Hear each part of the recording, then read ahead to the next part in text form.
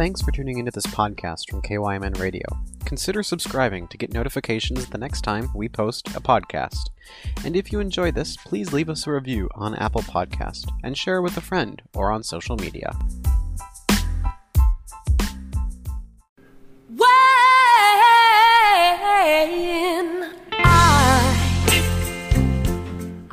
Well, that was one heck of a way to introduce Supreme Court Justice Gordon Moore. Good morning, everybody. It is 9 o'clock a.m. at KYMN Radio. You are listening to a yet-to-be-named show featuring State Supreme Court Justice Mr. Gordon Moore. Good morning, Gordon. How are you? Good morning, Rich. Great to be on with you. Great to be on with you, sir. This show is kind of, if I may say so, this is going to be a little bit of an unusual treat for our listening audience. I know it is for me because I'm fascinated. I was a political science student in college, and I've always just loved the inner workings of the American governmental system. The judicial system obviously is a it's a standalone or a co-equal part of the government, and we're going to talk an awful lot about that over the coming months. It's going to be fun. Yeah, the third branch, as we're exactly called. The kind of the mysterious third branch of government. We do have a lot we could talk about, Rich, and I'm looking forward to it. Yeah, it's going to be really something. So, state Supreme Court justices don't get a lot of attention. There's not a lot of spotlight shining on the individuals of the state Supreme Court. It could be, you don't go through the same kind of confirmation process that a national or the federal Supreme Court goes through. And, sort of just by the nature of your position, you don't go to the press a lot to talk about an issue or something like that. And that's actually something we should bring up right away. There are many things we can talk about on this show, but there are also some things on this show that we cannot discuss. Isn't that right? It is. I have to be very careful, Rich. The Code of Judicial Conduct does prohibit judges from expressing an opinion on a case that is before them.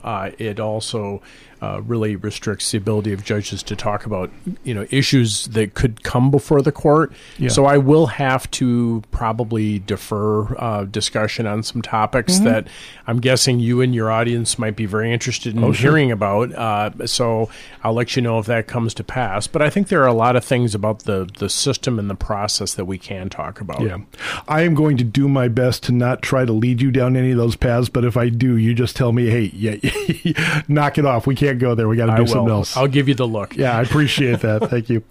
But I think we should take this first show. We only have half an hour today. And I mean, this is normally going to be scheduled to be about a half an hour show, but it takes me 22 minutes to ask one question, so they might go longer. At 9:30 today, we, of course, on KYMN, we have Twins baseball, the earliest game of the year. Yeah, happy Patriots Day, right? And same to you, sir. Thank you. Exactly. Enjoy the Boston Marathon and the Boston Red Sox playing at 8 o'clock in the morning.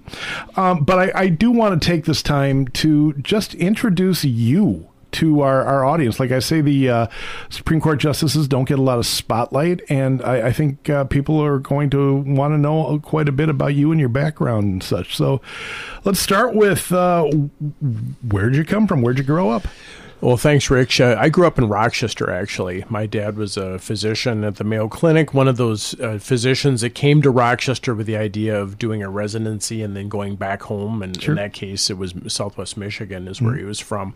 And he ended up practicing 30-plus years at the clinic. And so I grew up in Rochester, Mayo Spartan from high school days. And I went to Carleton College here in town. I've heard of Carleton College. Yeah, I know. It's a place on the other side of the river from the place you went, right? Exactly.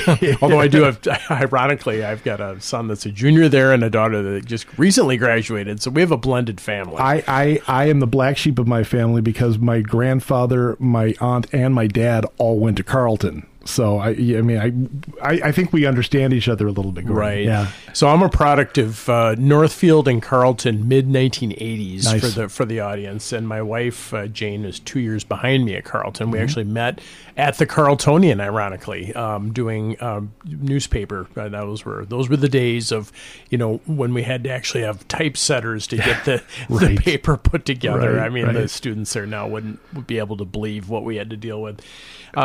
We left Northfield. I went to law school at that point in Iowa City, University of Iowa, and Jane and I were married the next year, 1989, after my graduation. My legal career started with the Minnesota Attorney General's office. Before we go there, I want to ask you, what was it about the law that attracted you as a career?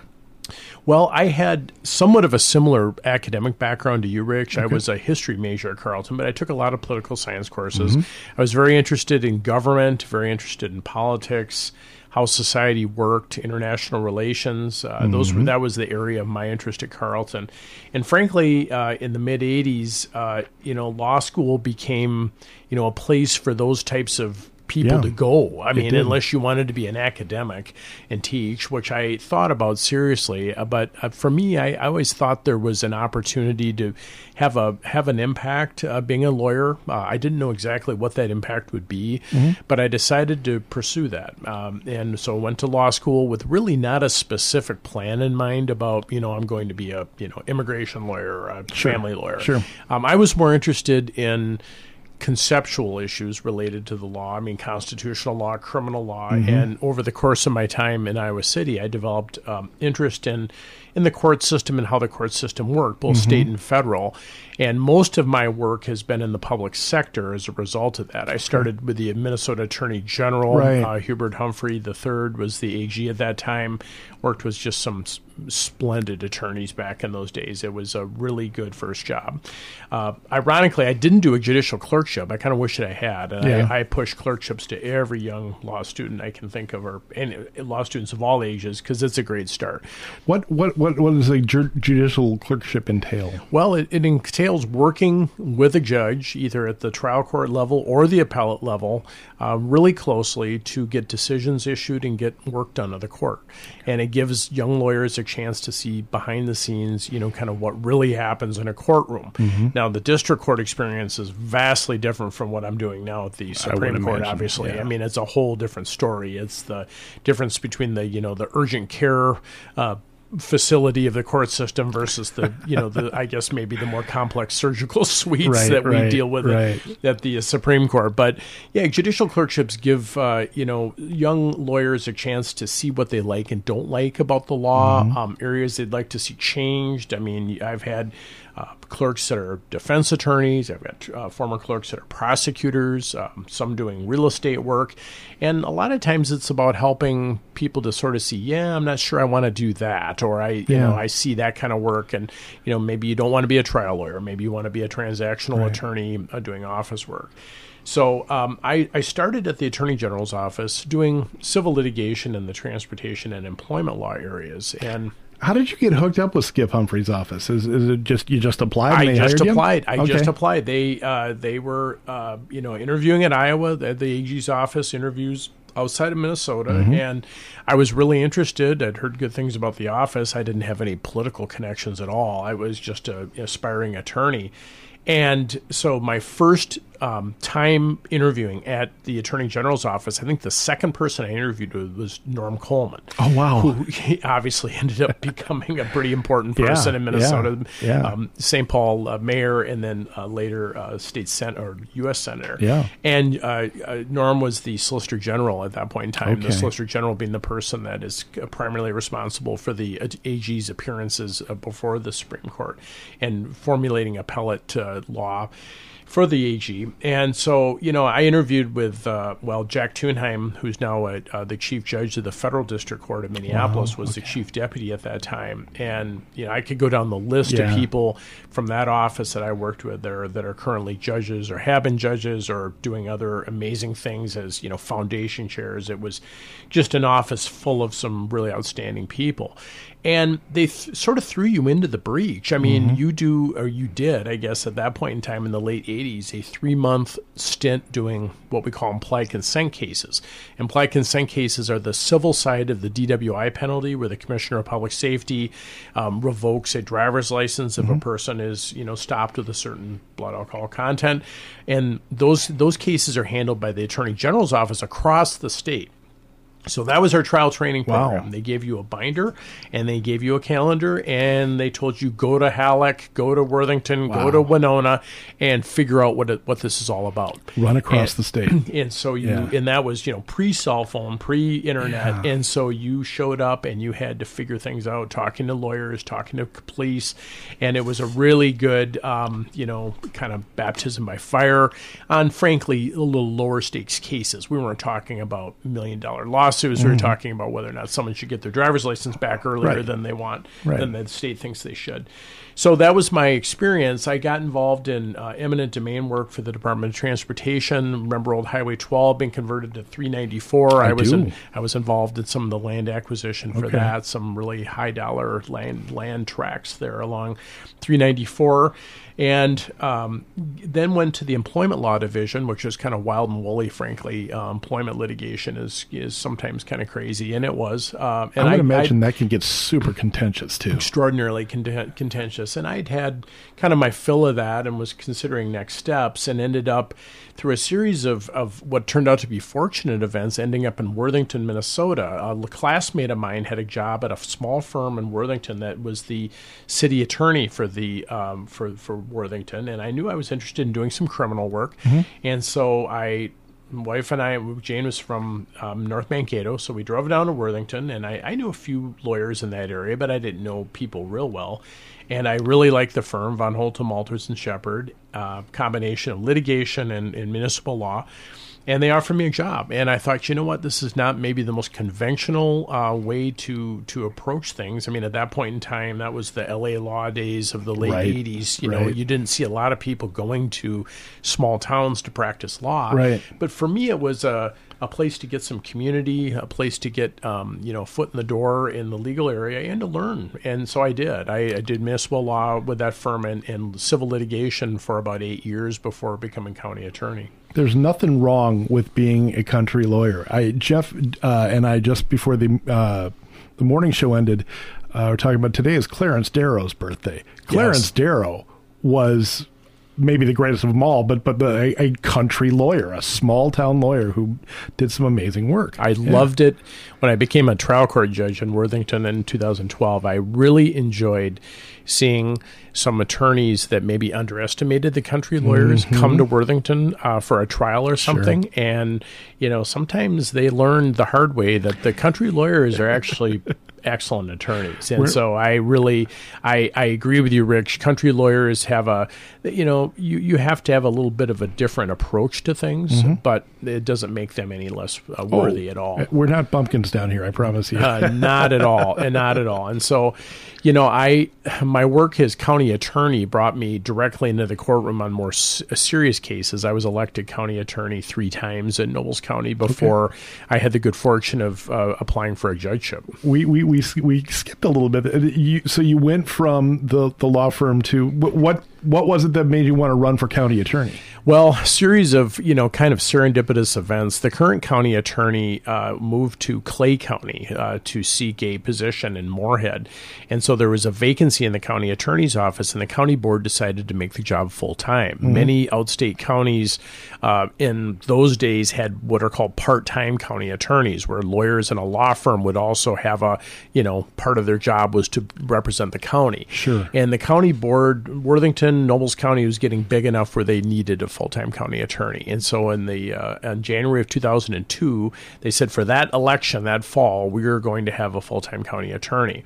And nobody from the firm that was handling the county attorney's work wanted the job, frankly. And so they asked me to consider running for it, and I did. And that was another baptism by fire, because the municipal work that city attorneys do is prosecuting misdemeanors, certain gross misdemeanors. I mean, less serious cases, misdemeanors misdemeanors by statute, maximum sentence is 90 days in jail. Now $1,000 fine, gross misdemeanor is a year in jail. $3,000 fine. Felonies, obviously, is a whole different story. Right. Plus, the county attorneys handle the juvenile delinquency cases, the child protection cases, child support, a whole nother area of work that I hadn't really had a lot of experience on. Right. Yeah, so I ran unopposed in 2002 and was reelected twice.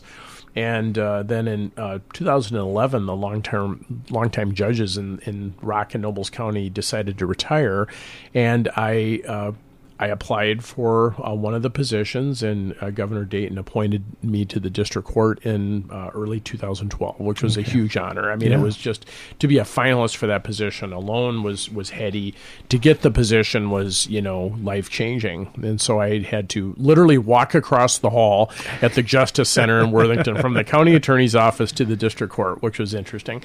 And that's where I worked until the openings for the appellate court came up in 2020 that I applied for and ended up receiving. Okay. So I mean, there's obviously an enormous difference between being a lawyer and a judge. I mean, pretty much the only thing you guys have in common is the fact that you both have to know the law cold. But what was the transition like for you? Well, it's challenging, Rich. As a lawyer, you're an advocate for a client. I mean, you're representing a client. As a public lawyer, like a county attorney or a city attorney, you represent the people of that jurisdiction, the state, in criminal cases. For private clients, obviously, your interest is for that client. As a judge, you are not representing a client. Obviously, you are seeking to impartially and fairly apply the law to that case. And so you take off the advocate hat. No matter what position you are advocating, you are now looking at cases differently. And so, for instance, I had spent, a good portion of the previous decade doing county attorney work, working with police, working with, colleagues in my office on criminal prosecution. Well, suddenly I was in the position where I had to look at those cases from a totally different lens. Yeah. And, I joke with some judges that, they ask, is it better to be appointed judge in the county where nobody knows you or the county where everybody knows you? Right. And, that's a close call, frankly, because in counties where a lot of people, there are a lot of conflict issues. There are a lot of, there's just a lot of baggage sounds negative, but people, you get to know people, and so you have to decide what cases you can be involved with and can't be. And sometimes it's tough to have to tell your former colleagues that this case, wasn't charged right. There's no probable cause. There's, the search warrant needs to be suppressed. That didn't happen a lot, but it happened occasionally. And then I had to make sure that the defense had the confidence that I was going to be fair to their clients, even though I'd primarily been a prosecutor. I'd done a little defense work, but mostly a prosecutor. So it's a delicate balance in a small town where you're not anonymous and you're working with people who you've either been colleagues with or supervised before. And I managed to, swerve around the mines pretty well in that job, I guess. You're by your very nature in contested cases, somebody's likely to be disaffected or unhappy with the decision. One would imagine. And so we try to push mediation and resolution of cases where possible. I know sometimes that gets a bad rap. People talk about plea agreements in criminal cases like it's somehow this sort of totally negative thing. Well, the reality is that there aren't resources for every case to be tried, and frankly, not every case should be tried. Right. There are cases that are clear cut, and it's just a question of what the appropriate disposition should be. Does that happen a fair amount? I mean, can a judge look at a case and see enough gray area in there to call the two lawyers into their office and say, "Plead this out. Let's not try this." That's a great question, and it's a challenging question. In civil cases, the court has a lot more ability to do that. To call the lawyers in and say, "Look, this just needs to be settled. This is not a good case." I mean, judges can put a fair amount of personal. I mean, they can't involve themselves in the case, but in civil cases, they have the ability to do more, what I would say mediating might be. Criminal cases, you have the defendant and you have constitutional rights. Yes. And so it would be inappropriate for a judge to tell a defendant what they should or shouldn't do. Okay. But I think lawyers know what the what the outcome is likely to be in most cases. Yeah. I mean, most criminal defense attorneys can see a set of police reports. They know the officers involved, assuming there isn't some fact that hasn't been disclosed. I mean, remember, prosecutors have to disclose everything to the defense, videos, reports, test results. So there should be no guesswork as to what evidence is going to come in at trial. And so, the good defense attorneys can sit down and have, that discussion with their clients about, look, if this all comes in, here's the likely outcome. And based on my experience in court, here's likely what you're looking at. Oftentimes, most people charged with cases want to get the matter resolved if frankly they're guilty. I mean, if they made a mistake, they'd rather not prolong it. However, just because you're charged, you're presumed innocent. Yes. And you know what? Every now and then, new facts come to light, something comes up, and frankly, some cases are just hard to prove. They're just hard to prove. And the prosecutors know that. The prosecutors know what kind of cases can be challenging to win in court.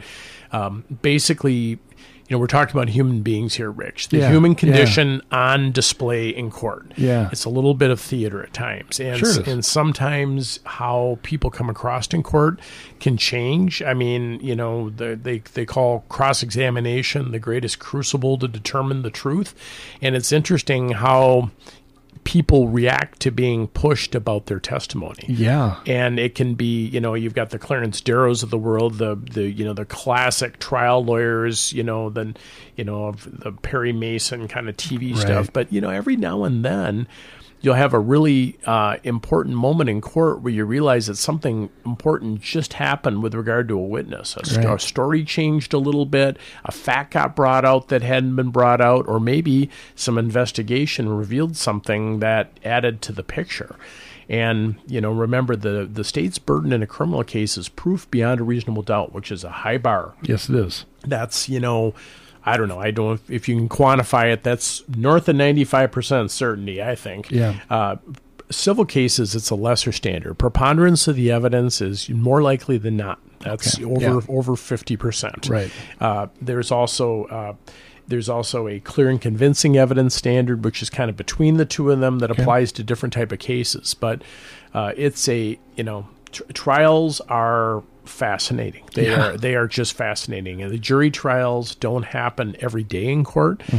They probably shouldn't happen every day because it's a huge undertaking to call people away from their lives and their work to come in. But it is a fascinating thing to be part of. And I urge all listeners, if they get that jury summons, to take advantage of the opportunity because it'll be something they'll remember. We are going later one of these shows down the line. We are going to talk about jury duty and the inconvenience of it and the responsibilities attached to it and all of those things. I think that's fascinating. You're talking about cross-examination. I can tell you that I've never been to court. I've never watched a trial. Knock on wood, I've never been charged with anything. But I've seen enough movies and TV shows to know that if I were to be cross-examined on anything, I would just crumble like a coffee cake. I mean, It's intense. I mean, you can just sense the barometric pressure in the courtroom changing when there's a good cross-examination going on.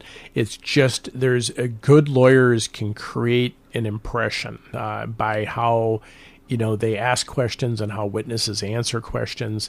These are the few and far between cases, but I've seen it happen in court where a witness's testimony has fundamentally changed from previous reports. There's new things that have come out. Yeah. And, one of the hardest things as an attorney in those cases is to see one of your witnesses up there that's really getting beat up on cross-examination, and you're trying to not look like it's affecting you at all because you don't want that jury to know that, boy, my case is taking on some water here a little bit. You got to keep your game face on. You do. There's a theater aspect to it that is fascinating. But I do miss that aspect of the district court because obviously in the appellate court and the state Supreme Court, we're listening to lawyers argue about what happened in district court for the most part, sometimes in front of agencies and other venues. But it's more focused on the law than it is on the facts usually. Sure. We have exactly 3 minutes left in this initial conversation. And I want to remind our audience that moving forward, we're going to have much more time to get into some really interesting conversations down the line. But just with the time we have left, the next time we talk, we are going to talk about the Supreme Court, how you became a justice, what the process is, what it's like to be a Supreme, what your day is, what, all the things that involve that. But it is unusual for a Supreme Court justice to want to do a radio show. What is it that you thought, you know what, I might want to sit down and talk to people for a while, once a month? Rich, in Worthington, I was on the radio station there frequently, not as much as a judge as I was as county attorney, but I felt there was an obligation for the bar and the bench to, when appropriate, communicate with the public about what it is we do, because it's kind of a mystery, frankly. Yeah. And we are elected officials, just like your state representatives and state senators, and we ask the voters to determine whether we should be retained or whether we should be elected. And I think the voters are entitled to hear occasionally. Now, the Supreme Court issues its opinions as a court. I mean, this isn't the Gordon Moore opinion unless it's a dissent or a separate writing. Right. But as far as the majority opinion, it is, written by one justice, but it's for the court as opposed to the district court where it's one judge, one opinion. And so, we speak through our opinions. We speak about what the law is through our opinions, but we have justices that have done public interest related things. Justice G. Barry Anderson has done a public television show in Greater Minnesota for Pioneer Public TV with the legislators for years called Meet the Legislators, and he's not expressing opinions about the issues that they're debating, but it's more of a public interest to effort. Sure. And so that's what I view this as, Rich. This is public interest, communication, and hopefully to stimulate some greater understanding about the legal process and the law, and maybe to dispel, rumors, things that aren't correct. I think getting correct information out is important. We have a lot of ground we could cover in different topics. Yes, I'm looking forward to it. I really appreciate the opportunity to be on. And for me, this is a kind of a continuation of the things that I've done in the past. Obviously, the stage is a little bigger here. Yeah. We got a statewide position here, but it doesn't change me and my ability to want to communicate with people about the legal system. Well, we are incredibly fortunate here at KYMN Radio that you want to be a part of this. Our listeners in the Northfield and surrounding area are really, I think, really going to enjoy this. And this is going to be offered also as a standalone podcast. So, we're going to reach an international audience at some point, Gordon. Yeah, let's make sure we get a show title for first. Then we can maybe go to the Apple App Store, right? Let's crawl before we take off on a sprint. Right. All right. Gordon Moore, thank you so much, and we will be talking with you again next month. Thanks, Rich. I look forward to it. All right. You are listening to 95.1 KYMN Radio, Northfield, Minnesota. Coming up very soon, we will have Twins baseball from Boston on Patriots Day. Pregame for that starts at 9:30. Until then, this is Josh Ritter. This is Jeff Johnson. Join me for the KYMN Morning Show, weekdays 6 to 9, right here on your radio station, KYMN Northfield.